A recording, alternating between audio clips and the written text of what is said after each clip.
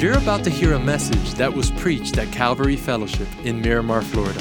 At Calvary, we exist to help people take their next step with God. And we pray that this message helps you do just that.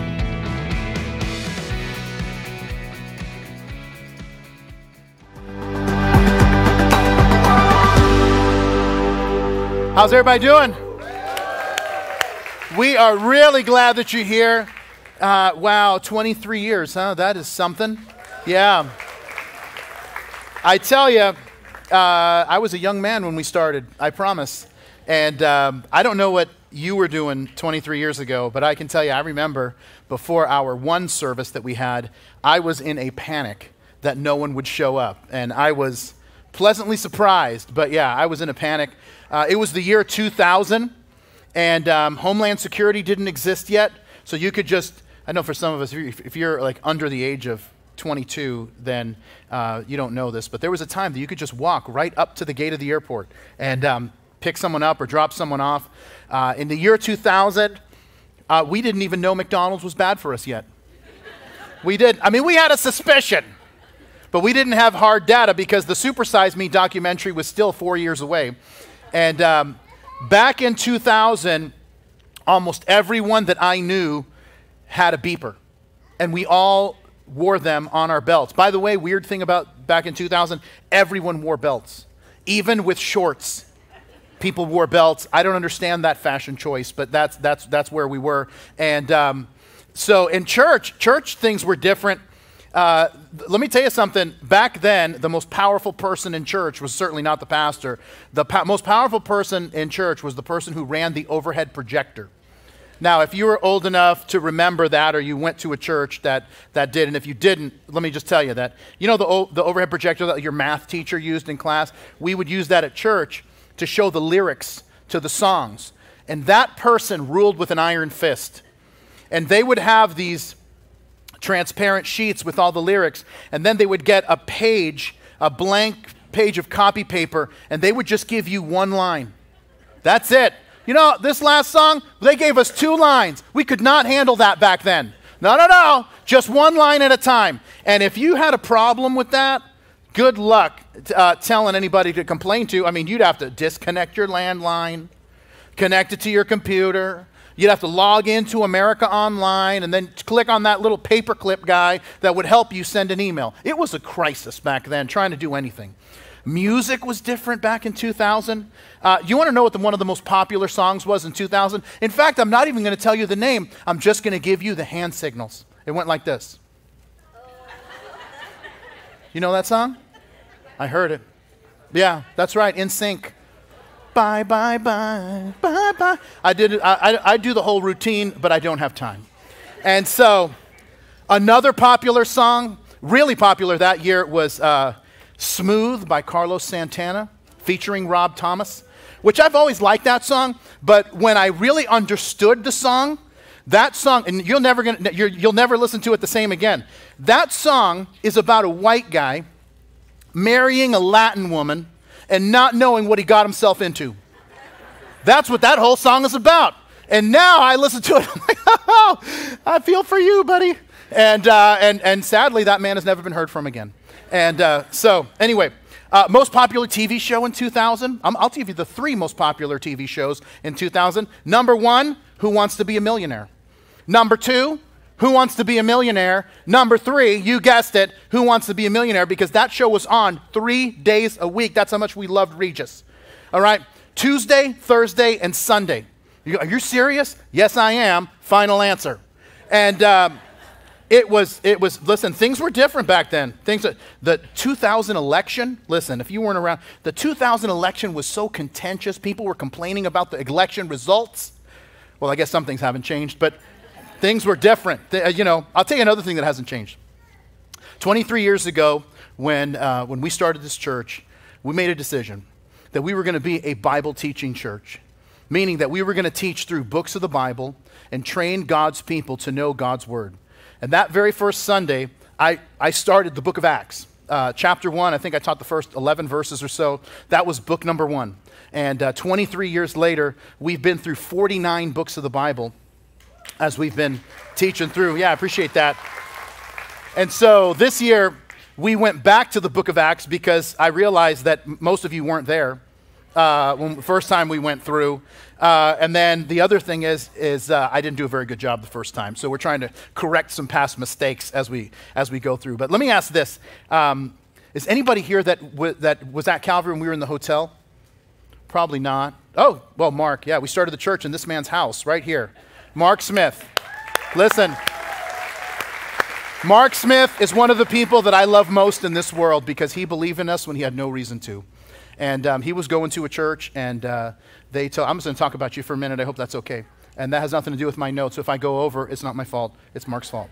And but we were going to start a church in Miami Lakes, and he was going to a church, and he was the only person that lived in Miami Lakes. And so the pastor, who's a dear friend of mine, said, hey, if there's anybody who lives in Miami Lakes and you feel like God is calling you to host this Bible study for Pastor Bob, anyone who lives in Miami, and everyone knew he was the only person who lived there. And he's like, well, I guess it's me. And so then he was attending the Bible study that we were doing, and then he had also been going to that church for a little while, and he was praying, and he's like, Lord, where do you want me to go to church? And God just said to him, home church. It's in your home. There's no commute. And so anyway, and 23 years later, he's still here. Thank you, Mark. We love you. And anybody came when we were in the theater? Few people in the theater? Yeah, awesome. Love you guys. Anybody here came? Barbara Goldman High School in Miami Lakes? Anybody? Few people in the back. All right, we love you guys too. And how about Everglades? Some of you showed up when we were at Everglades. Yeah, that's awesome. Everglades was a good time. And then how many of you started here with us? And how many of you don't attend here yet? And you haven't even came for the first time. All right, very good. Making sure you're awake.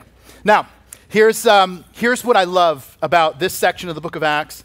It is one of my absolute favorite moments in the entire Bible, and that is the conversion of Saul of Tarsus.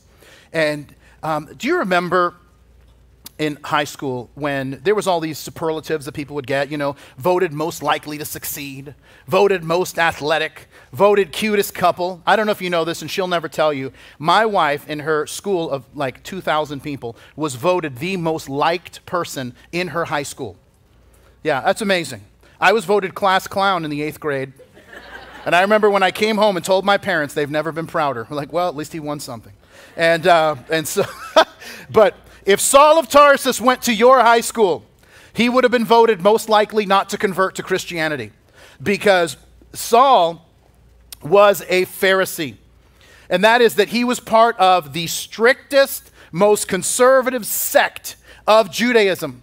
And he had made it his personal mission to hunt down Christians, arrest them, and bring them back to Jerusalem for trial.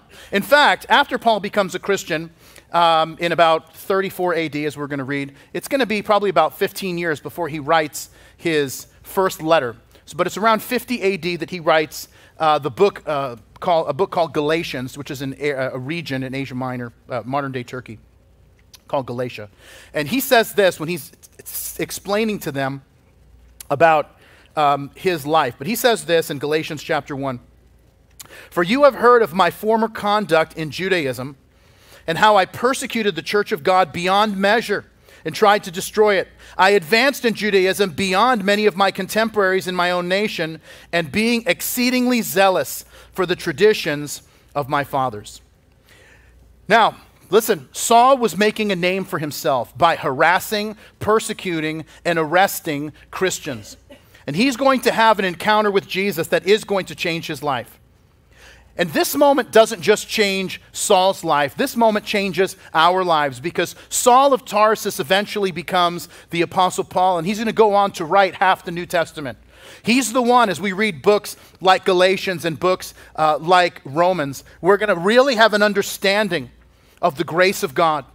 And we're going to read throughout his letters how the Old Testament laws apply to us as believers. And here's why this matters, because there's people in your life who are not Christians, and you're praying and you're wondering, are they ever going to come to know Jesus? Should we just give up? Should we just start praying for somebody else? Listen, can I just tell you? Keep praying. God's not done. There are people who you might think will never come to faith, but when they do, they become believers with the most powerful testimonies and impact countless lives. So, let's begin. Chapter 9 of Acts, in verse 1, here's what we read. It says, "Then Saul, still breathing threats and murder against the disciples of the Lord, went to the high priest and asked letters from him to the synagogues of Damascus, so that if he found any who were of the way, whether men or women, he might bring them bound to Jerusalem. And as he journeyed and came near Damascus, and suddenly a light shone around him from heaven, then he fell to the ground and heard a voice saying, 'Saul, Saul, why are you persecuting me?' And he said, 'Who are you, Lord?' And then the Lord said, 'I am Jesus, whom you're persecuting. It's hard for you to kick against the goads.' So he, trembling and astonished, said, 'Lord, what do you want me to do?' And then the Lord said to him, 'Arise, go into the city, and you'll be told what you must do.' And the men who journeyed with him stood speechless, and hearing a voice, but seeing no one. Then Saul arose from the ground, and when his eyes were opened, he saw no one, but they led him by the hand and brought him into Damascus, and he was 3 days without sight, and neither ate nor drank." If you pause there and give me your attention. We're going to talk about 3 ways that God changes people in the process of transformation. But the first is, if you're a note taker, that my conversion is the beginning of transformation. It's not the end, it's the beginning of transformation. Now, this story of Saul's conversion is so powerful that it's actually going to be referenced 3 times in the book of Acts and retold 3 times. It's going to be here in chapter 9, again in chapter 22, and again in chapter 26. The other 2, of course, is Paul retelling the story. Now, if you've been a Christian for a long time, then this story is probably well known to you. For others of us, this might be your first time through Acts, and this is the first that you've heard of it. So just to get us all up to speed, let me answer a couple of questions that even if you've read this many times, maybe you've never asked, which is very important. The first question is this: why go to Damascus in the first place? Aren't there a lot of believers in Jesus all around Israel? So why leave Israel and go to Damascus? In fact, let me show you this map, because maps make things more exciting, as my friend Dora has told me. And so this is Jerusalem. This is where Paul is breathing murder and threats on the believers. This is where Damascus is. Damascus is in Syria. And so he takes the trek from Jerusalem, and of course, because as a Pharisee, he would never want to deal with Samaritans, so he's going to go outside across the Jordan River into this area that's called the Decapolis, which is a term that means 10 cities. He's going to go through here, across on the other side of the Sea of Galilee. He's going to come back into Israel and then all the way to Damascus. This is a journey of about 135 miles, and on foot would take a week to get there. So once again, it begs the question, why travel a week's journey one way, 135 miles to go to Damascus? Now, what we know historically is that there was a huge Jewish population in Damascus, somewhere around 30 to 40,000 Jews living in Damascus at this time, and there were multiple synagogues. And in these multiple synagogues, there was a growing population of believers in Damascus. At the time, Christians, as we saw in verse 2, they were called followers of the way. Now, the reason they weren't called Christians yet, they'll start being called Christians when we get to Acts chapter 11 in a couple of weeks. But they were called followers of the way because in John 14, Jesus said, "I am the way, the truth, and the life, and no man comes to the Father except through me." And so they associated themselves, the followers of Jesus associated themselves with the way that Jesus had created for them. So the second question we want to ask is, why does Paul need letters from the high priest to arrest believers? So this is important, because, and it's a question that rarely gets answered, but remember, Damascus is not in Israel, it's in Syria. And even though they are both under, Syria and Israel are under Roman occupation, one of the things that the Roman Empire recognized early on is they saw the high priest as the functional leader of Israel because he oversaw what was called the Sanhedrin, which is essentially the Jewish Supreme Court. Now, Rome did not want to get involved in internal religious disputes. That was not something they were interested. And so if someone were to flee Israel and the Sanhedrin wanted to detain them, the high priest would write a letter to the leaders of whatever other country asking for that person to be extradited back to Israel so that they could stand trial before the Sanhedrin. And so this was part of the Roman system. Even within their own empire, they acknowledged that there were still viceroys and municipalities that were keeping the peace in the empire. And they didn't want people from one municipality going over and causing problems. So you would have to write letters for the person to be legally extradited. In fact, in 47 AD, we actually have document of this, that Julius Caesar confirms the rights of extradition for the Jewish nation as far back as 47 AD. So now about 70 years later in 34 AD, that's still in place. So Paul goes to these great lengths to imprison Christians because he thought he was serving God and honoring his faith tradition as a Pharisee. In Acts chapter 26, and Acts chapter 26 really gives us some color as Paul tells the story of his life and then his conversion. He says this, he says, I too was convinced that I ought to do what was possible to oppose the name of Jesus of Nazareth. And this is just what I did in Jerusalem. On the authority of the high priest, I put many of the Lord's people in prison. And when they were put to death, I cast my vote against them. Many a time I went from one synagogue to another to have them punished. And I tried to force them to blaspheme. And I was so obsessed with persecuting them that I even hunted them down in foreign cities. Well, later in chapter 26, as Paul is telling the story of his conversion, he says, just after this, that he sees a light. Because what we read in verse 3 was there was a light that shone around him from heaven and he falls down. In chapter 26, Paul will give a little more commentary. He says, I saw a light that was brighter than the sun that knocked him over due to the intensity of it. And he hears a voice saying, Saul, Saul, why are you persecuting me? I want you to notice something, that Jesus does not say, Saul, Saul, why are you persecuting my followers? Jesus identifies with his people and wants Saul to know that whatever you're doing to his people, you're doing to him. And Jesus says, I am Jesus whom you're persecuting. It's hard for you to kick against the goads. Now, a couple things to note here. In Acts 26, and we'll get there in, who knows, a year.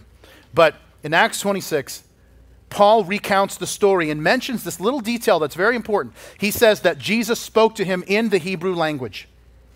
Now, this is important because if you've heard this passage before, and I don't know why pastors like to say this, but they say how Paul calls Jesus Lord, and that means he's ready to believe. There's all kinds of problems with that, but I'll give you two problems with that. The first is he doesn't know who it is that's talking to him.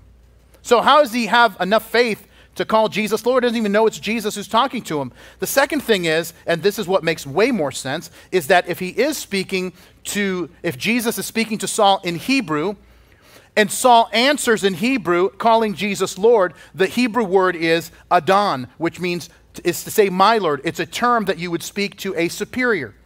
This light shines, and he hears a voice speaking to him in Hebrew. Saul thinks, is it God? Is it an angel or some angelic type of supernatural being? Whatever it is, this is a superior to me, which is why he uses that term, Adon. And he recognizes that. So Jesus reveals himself to Saul, and then the story begins to unfold as we read it. But one of the things that I want us to note here, because it's so important, is that when you become a Christian, that's not the finish line.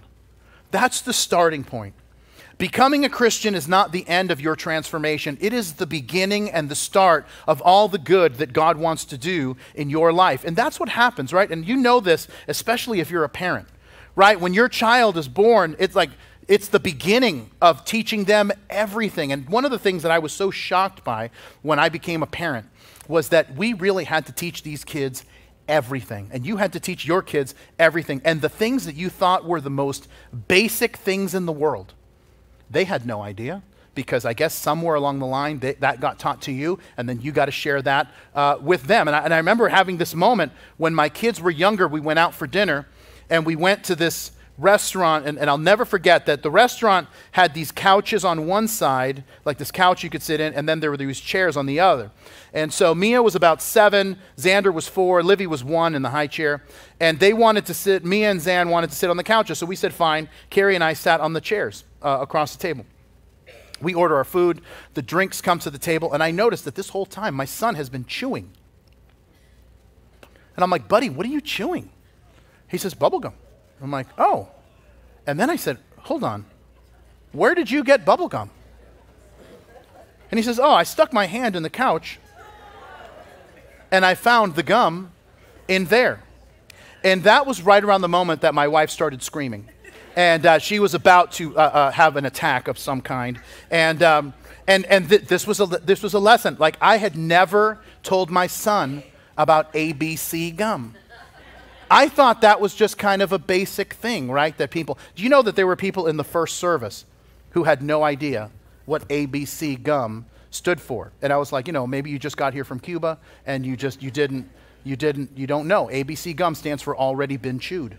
And see the gasps. You see what I'm saying? And it's like, you just got here, right? Just got here from, and it's like, and by the way, good for you for knowing English so well that you can follow. And ABC chicle, yeah, you'll say. And so anyway, but apparently, right, you got to teach kids everything. And I told my wife this that day, and I said, honey, you can give them whatever vitamins and probiotics what you want, but this is the stuff that gives our kids an indestructible immune system. And this is it right here. Weird substances that they chew. And here's the point, right? You become a Christian, and you think you're pretty smart. I thought I was pretty smart when I became a Christian at 19. I was an idiot. You know why? Not because I was a Christian, because I was 19. And I didn't know anything. And all the stuff that I thought was so smart, I look back and I'm like, it is the equivalent of chewing ABC gum. And it's just like, what in the world was I thinking? And you know what happens is that you start walking with God, and God starts pouring wisdom into your life. And here's the part that I love, is that it never stops. When you become a Christian, and listen, sometimes people want to use that as a weapon against you. You make them as, I thought you were a Christian. Like, yeah, I am, but I'm not a perfect one, right? I follow a perfect one, but I'm not perfect. You see, that also means, by the way, we should be gracious to other people because, they're growing too. But listen, we've got to press in and commit to growing, because spiritual growth doesn't happen automatically. And I think that's one of the biggest myths that is true about spiritual growth and maturity, is that people think, well, I've just been a Christian for 10 years, right? I should be mature. Well, some people have been Christians for 10 years, and other people have been Christians for 1 year 10 times. And there is a big difference between the two. Growth happens when we are intentional. Coming to Jesus is the most significant moment of your life, but it's only step one. What happens next? Look what happens with Saul. It says this: now there was a certain disciple named Ananias, and to him the Lord said in a vision, Ananias. And he said, here I am, Lord. And the Lord said to him, arise and go to the street called Straight, and inquire at the house of Judas for one called Saul of Tarsus, for behold, he is praying. And in a vision he has seen a man named Ananias coming in and putting his hand on him that he might receive sight. Then Ananias said, Lord, I have heard from many about this man and how much harm. By the way, it's like, dude, why are you telling God? Like, you think God is unaware of this gentleman? Lord, I don't know if you know about this guy named Saul. Let me fill you in on some details that maybe you missed. Like, he didn't miss an episode. He knows what's going on. And he says that how much harm he has done to your saints in Jerusalem. And here he has authority from the chief priests to bind all who call on your name. And the Lord said, Ananias, do you ever hear the story about ABC gum? No, he didn't say that. God is so kind to him. He just says this. He says, go. For he's a chosen vessel of mine to bear my name before Gentiles, kings, and the children of Israel. For I will show him how many things he must suffer for my name's sake. And Ananias went his way and entered the house, and laying his hands on him, he said, Brother Saul, the Lord Jesus, who appeared to you on the road as you came, sent me that you may receive your sight and be filled with the Holy Spirit.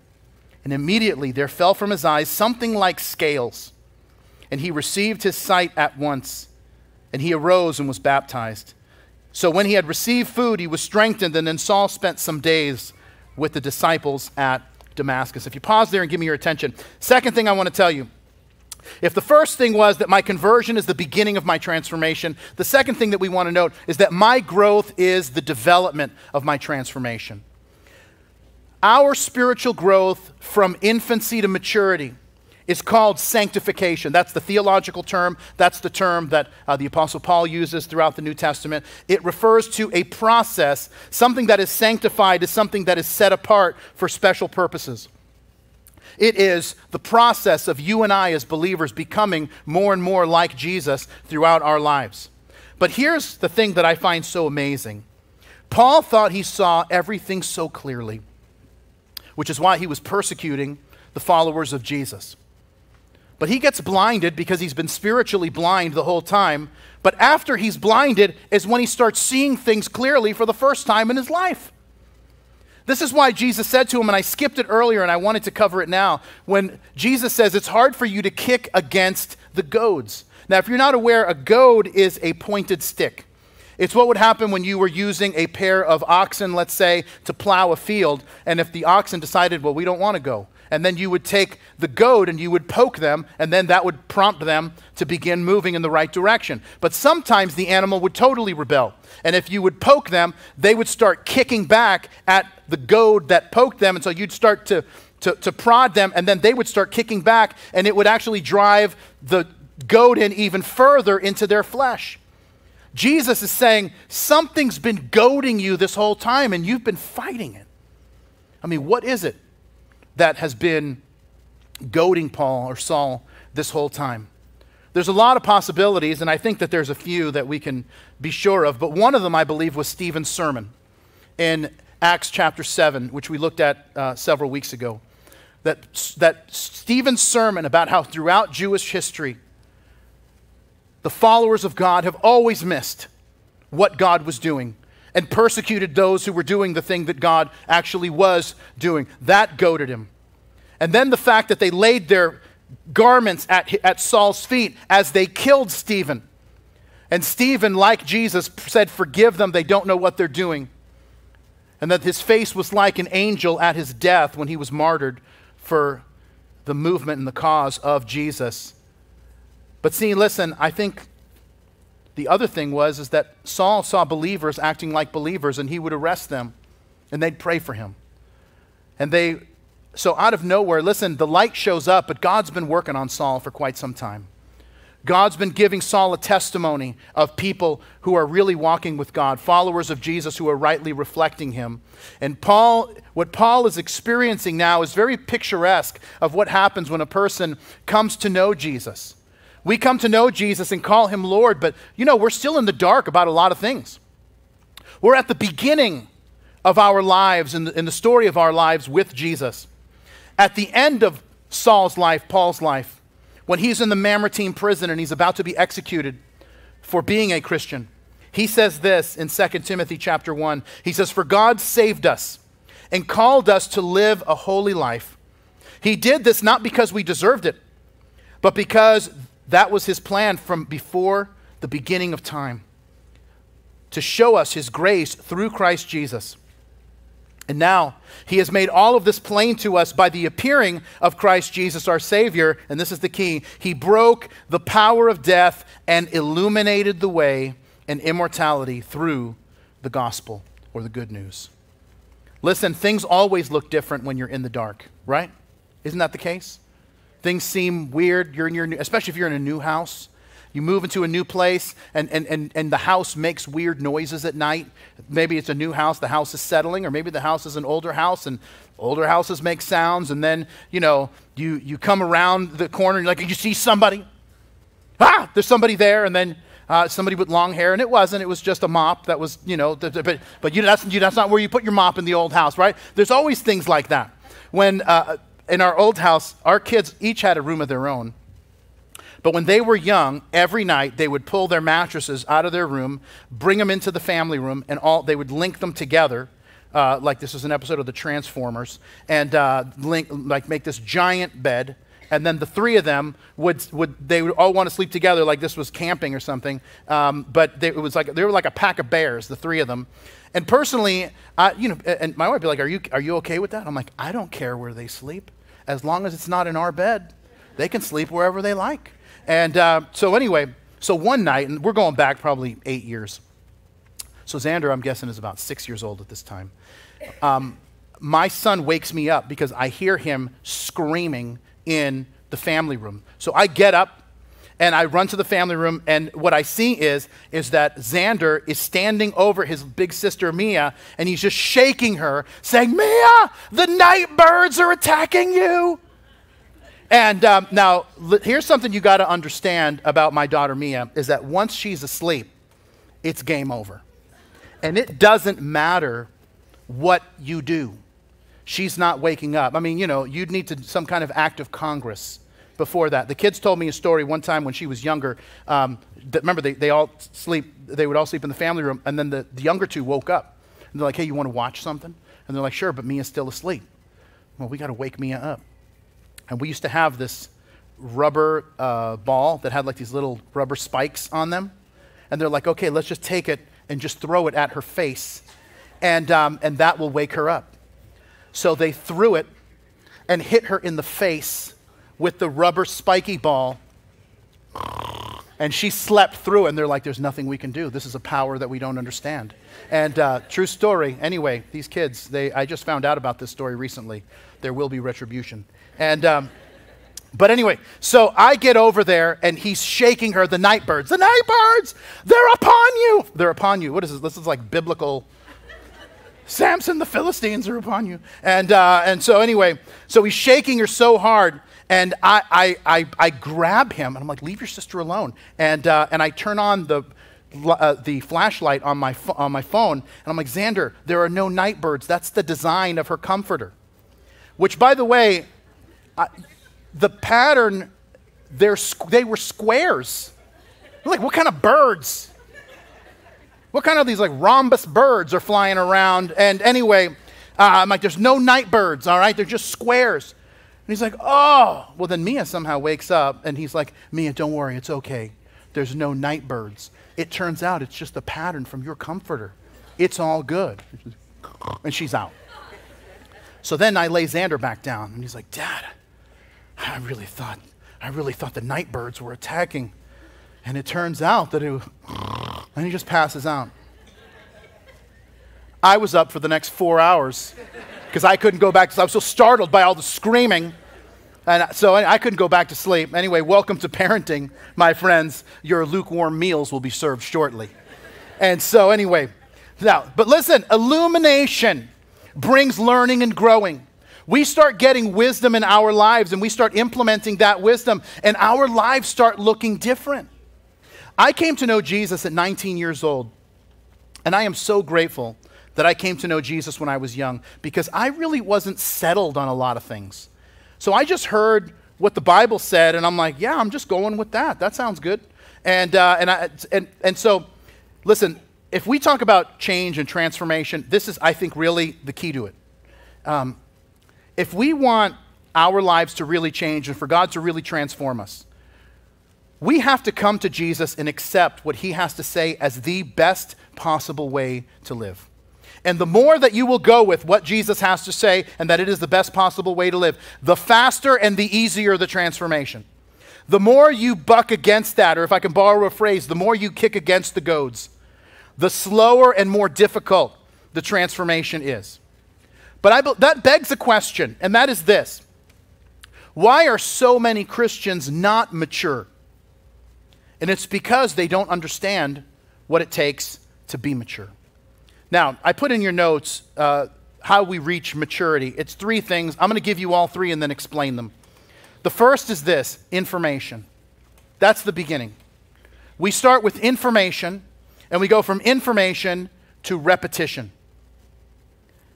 Information, repetition, and then the third stage is what we call mastery. And this is true in pretty much any area of your life. This is true with, it's definitely true spiritually. It's true with hobbies. It's true with things that might be important, learning, growing, anything. Information is when you're hearing things for the first time. Spiritually, it's when you're hearing the Bible taught, you're hearing Bible stories for the first time, you're hearing passages taught for the first time, you're catching little nuances that you didn't hear before, and that kind of excites you, like, oh, extradition, I didn't know that. 135 miles, wow, there's a lot of people living, okay, I didn't know that. And that's exciting because everything feels new. And then after a season of time, you will go from there to this other phase, the phase of repetition. And this is the part that no one likes. And this is the part where most people drop off.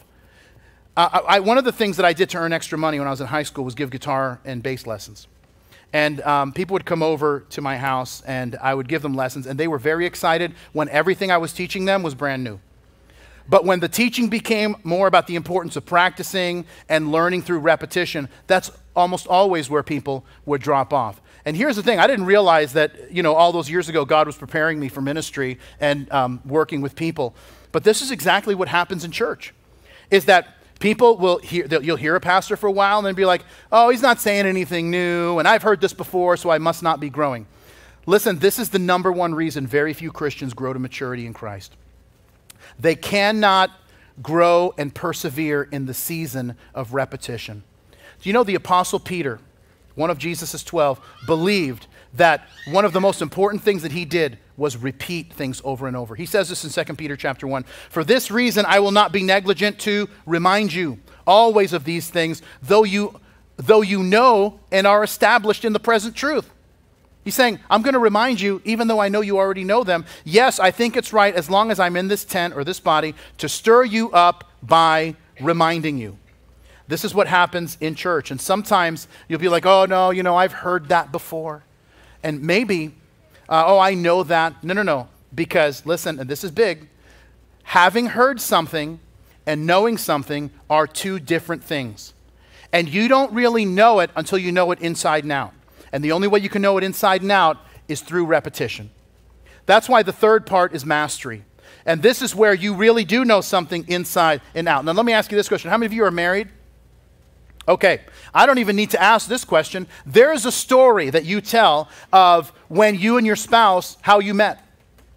And so many of you, listen, I'm sure of this, the longer you've been married, you have told this story so many times, you know which is her part to tell and which is his part to tell, and you don't even do this. In the beginning, it was like, yeah, you tell that part better.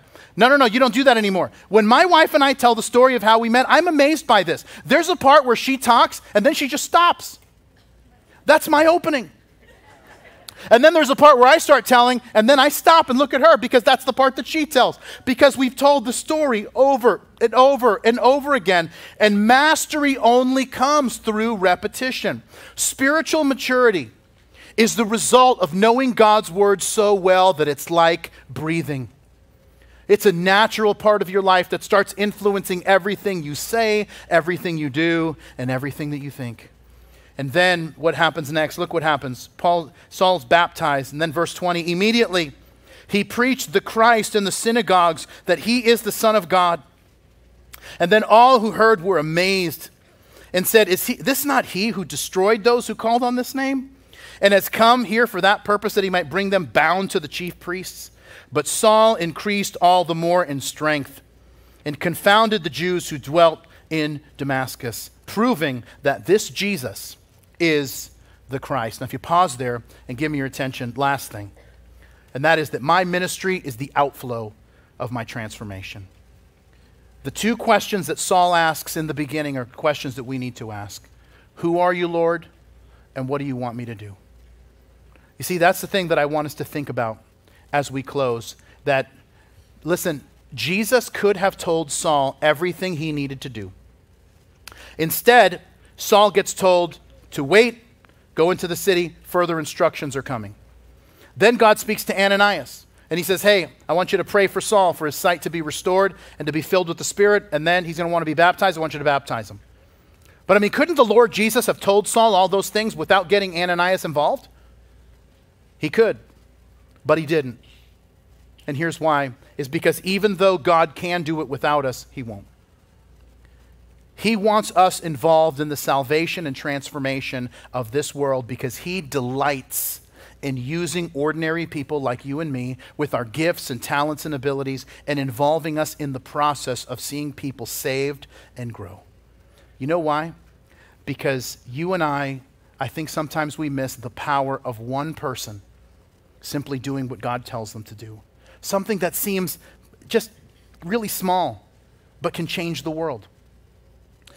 My story of how I came to know Jesus, and some of you know that my wife and I came to know Jesus in my brother's kitchen. That's the story. But the story really begins about, 170 years before that. It begins with a shoe salesman named Edward Kimball, living in Chicago.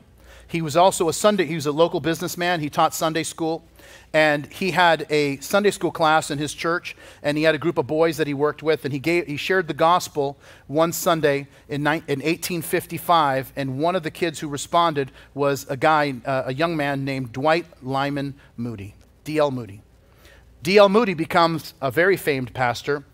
And at one of his service, a guy named Frederick Meyer, or F.B. Meyer, who becomes a pastor and a theologian, he comes to know Jesus and goes into ministry. During his ministry, F.B. Meyer leads a guy to Jesus whose name is Wilbur Chapman. Wilbur Chapman works for the YMCA, and he hires this ex-professional baseball player who's become an evangelist named Billy Sunday to come and work for the YMCA. Billy Sunday gets invited to Charlotte, North Carolina to speak to a group of Christian businessmen about the importance of using their position and using it for gospel purposes. These Charlotte businessmen are so moved by it that they decide to have a crusade, and they bring in an evangelist named Mordecai Ham. I don't know if there has ever been a person with a name with the most Jewish first name and the most non-Jewish last name. Mordecai Ham. Anyway, Mordecai Ham gives this several-day crusade in Charlotte, and on the last night of the crusade, during the second invitation, a young man, local of Charlotte, comes forward and gives his life to Jesus, whose name is Billy Graham. Billy Graham becomes, obviously, probably the greatest evangelist next to the Apostle Paul. And one night, Billy Graham is on television, and my friend Stephen's mom is watching and gives her life to Jesus and raises her son to walk with God. And one day, in about 1990, my brother is selling cable subscriptions in the suburbs of Boston, and he knocks on a door, and the door opens, and he says to the guy, hey, do you have Warner Cable? And that young man, Stephen, says, no, but do you have Jesus? He invites my brother into his apartment, and 2.5 hours later, my brother walks out as a follower of Jesus. 3 years later, I'm sitting in my brother's kitchen as I'm visiting Boston with my girlfriend, now wife of 26 years, and my brother shares the gospel with us on May 29th of 1993, and our lives are forever changed as we invited Jesus to be Lord and Savior. And listen, there's a lot of people involved, but it starts with a shoe salesman, and we only went back 170 years. We could take that back a lot further. And you know where we'd end up? We would end up with 12 guys on the shores of the Sea of Galilee listening to their rabbi teach about the kingdom of God at hand. My friends, God wants to change your life so that you can change a life. He wants you to be an instrument in His hand so that you can touch the lives of the people around you, because you have no idea the reach that it could have. And listen, if you've come to know Jesus in this church over the last 23 years, then guess what? The story that I just told you is part of your story as well. And some of us, maybe that's what needs to happen today. Because God really does want to change your life. He wants to forgive your past. He wants to give you peace in the present. He wants to give you hope for the future. Some of us need to have a moment like Saul of Tarsus, where Jesus just invades our lives and just totally changes the trajectory of our future because of our encounter with Him. But the question that we've got to ask ourselves is, do we want to be free? Because there's things that have been holding us back and things that have been holding us down, and God is offering to us a change that'll change not only us for time, but also for eternity. And all it takes is for you to open your heart to Him. So here's what I'm going to do in the closing moments of our service. I'm going to ask everyone to stand, if you would. Because I truly believe that change is possible. God really does transform people's lives. And I'm telling you, I know that because I'm one of them.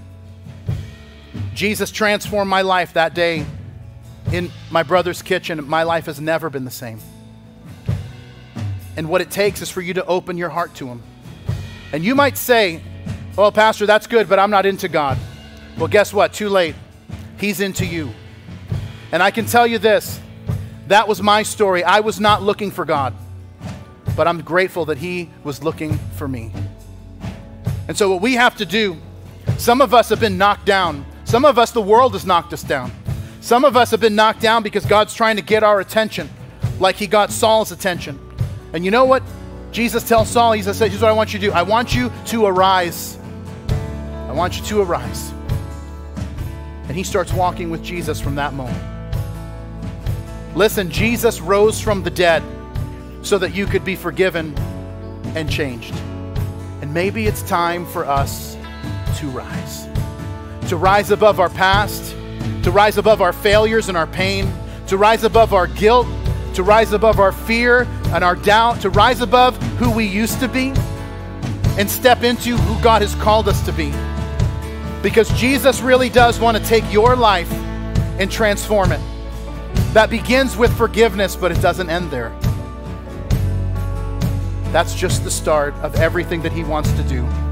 He wants to forgive your past. He wants to give you peace in the present and hope in the future. So here's what we're going to do. In a minute, the band's going to begin to sing. And as they do, if you say, Pastor, that's me. I need Jesus to come into my life. Some of us, we're believers, but we've been kind of lukewarm in our faith. Some of us need to come back to the Lord today, and God is offering that to us as well. But whatever it is, this is our moment. And when the band begins to sing, wherever you're standing in this room, I want you to meet me here at the base of this stage, because here's what I know. The Bible says if you will draw near to God, he'll draw near to you. And that maybe this is the step in his direction that we need to take. And this becomes the step that changes all of our other steps going forward in our lives. So if you're ready, and you say, Pastor, that's me. I'm ready to do this. I'm ready to see God transform my life and forgive me. If that's you, then I want, when they start singing, you make your way here. You're going to leave this place different than when you came in. Pastor George, lead us.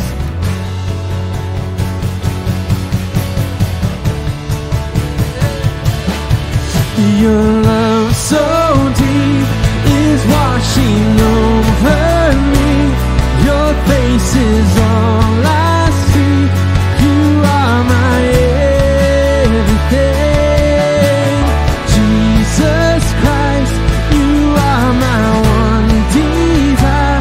Lord, hear my only cry to know you all my life. Your love so deep is washing over me. Your face is all I see.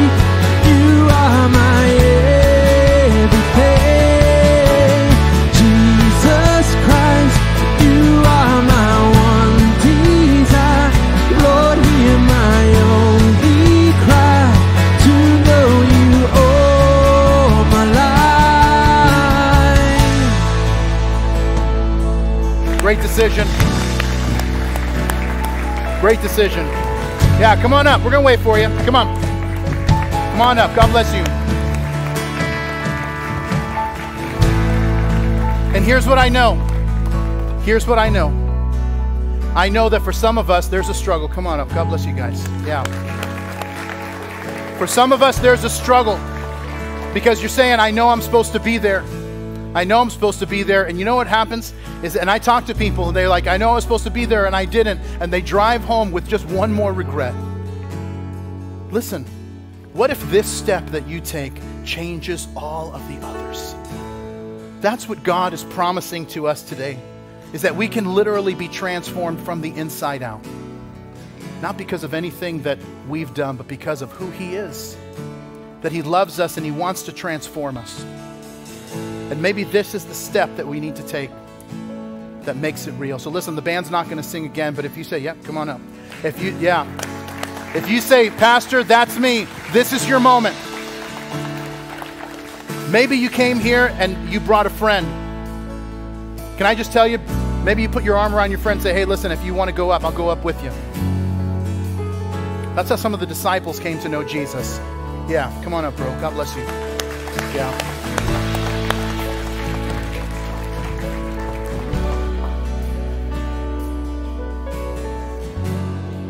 I'm telling you, I never belabor it this much, but I just know there's somebody else. Yeah. Yeah, God bless you.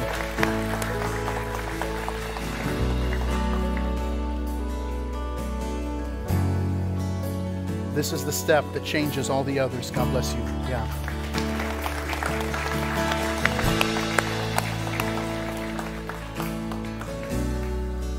All right. Let me pray for you. Church, let's pray together. Lord, I want to thank you so much for every person that's taken a step in your direction. And Lord, we know your word says that if we will draw near to you, you'll draw near to us. And so, God, I pray that as they call out to you, that you would hear from heaven and that you would begin the process of transforming. Because, Lord, that's what you've done. That's what you've done with so many of us in this room. And we know that you're not done, that you want to continue to do it in the lives of these precious people. Listen, those of you guys that have come forward, I want to lead you in a prayer, and it's not some kind of magic formula. They might be my words, but I pray that they express your heart to God in this moment. So I'm going to invite you to just pray it out loud. We're all going to pray it out loud together. Say, Dear God, I come to you today, and I'm sorry for all my sins. But I thank you for Jesus, who died for me, that I might have life. I want to walk with you, starting right now. In Jesus' name, amen. Amen. Yeah. Thanks for listening to today's podcast. If today you made a decision to follow Jesus, congratulations. It's one of the best decisions you've ever made. And we as a church want to help you with your next steps. You see, we have a free gift we'd like to give you. And in order for you to receive that gift, all you have to do is visit mycalvary.com/begin. Don't forget to tune in next week for our next podcast. God bless you.